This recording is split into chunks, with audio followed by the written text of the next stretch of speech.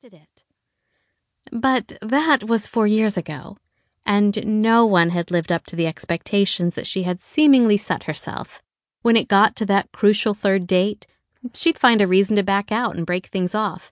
Often she would go back home, have a shower, and use her fingers in place of whoever could have come home with her that night.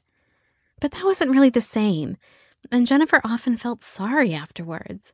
But come the next third date, the cycle would repeat. To anyone versed in the basics of psychiatry, it might seem that Jennifer was now scared of sex. Jennifer's anger and frustration tonight, though, was understandable. This guy hadn't even made it to the first date. They'd arranged the time and the place, and had even chosen the venue by mutual agreement. Italian food was to both their tastes, apparently, and she had felt so humiliated when the waiter had informed her she had to order right then, as Valentine's Day was a busy time and they couldn't let her have the table all night waiting for someone to turn up. She'd ordered a starter, then had started crying. When it arrived, she had 2 mouthfuls, put a 10-pound note on the table, and ran out. And that's how she found herself walking back home a good 3 hours before she had planned to. She had had such high hopes for this one, but it was obviously not meant to be. But getting stood up on Valentine's Day, it beggared belief. She knew that when she got home, there would be a romantic film on pretty much every major channel, and that was not going to make her feel any better. It was a pretty cold day, and now, without anyone to appreciate it, she was regretting her choice of above-the-knee-length thin silk dress with no tights. Her legs were beautiful and smooth, and she had wanted to show them off. Looking up and down the street for a taxi, would they be annoyed with her for a journey of less than a mile? She noticed the inviting warmth of a pub she had once visited as a teenager.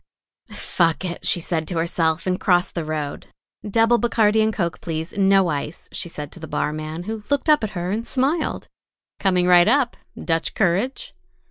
"I wish. Consolation drink, actually." "Don't tell me. He forgot the roses." "Not just that. He forgot to turn up." It didn't feel strange to be talking to this guy about her letdown.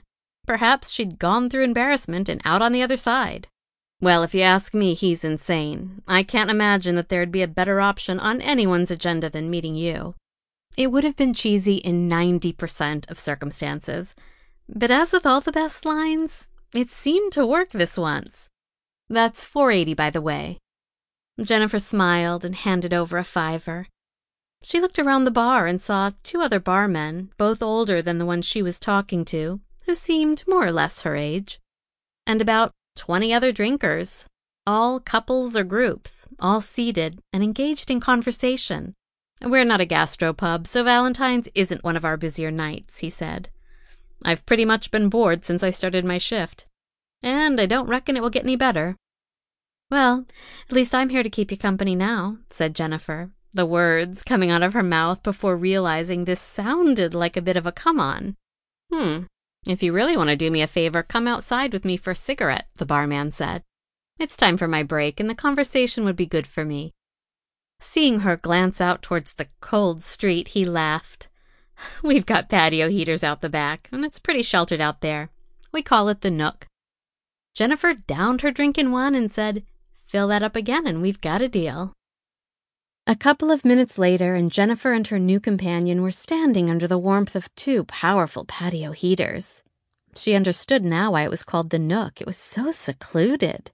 The door to the main bar, the windows to the lounge bar, all were hidden around the corner. It was probably the 2 rum and cokes she'd had on pretty much an empty stomach, or it could have been her desperation for Valentine's Day not to end in a rom-com viewing for one. But suddenly, an impulse overcame Jennifer. Before the barman could even put the cigarette in his mouth, Jennifer put her arms around him and kissed him. One of her Jen's specials, she called it, tongue darting in, out, and around his mouth, hands caressing his head. He responded in kind, and after a good minute or so, they both pulled back. He looked her in the eyes and said, "Wow." Again, it was not the classiest thing he could have said, but it worked. He put his arms around her shoulders and kissed her once more. His hands moved down from upper back to lower back, then lower back to her fine rump.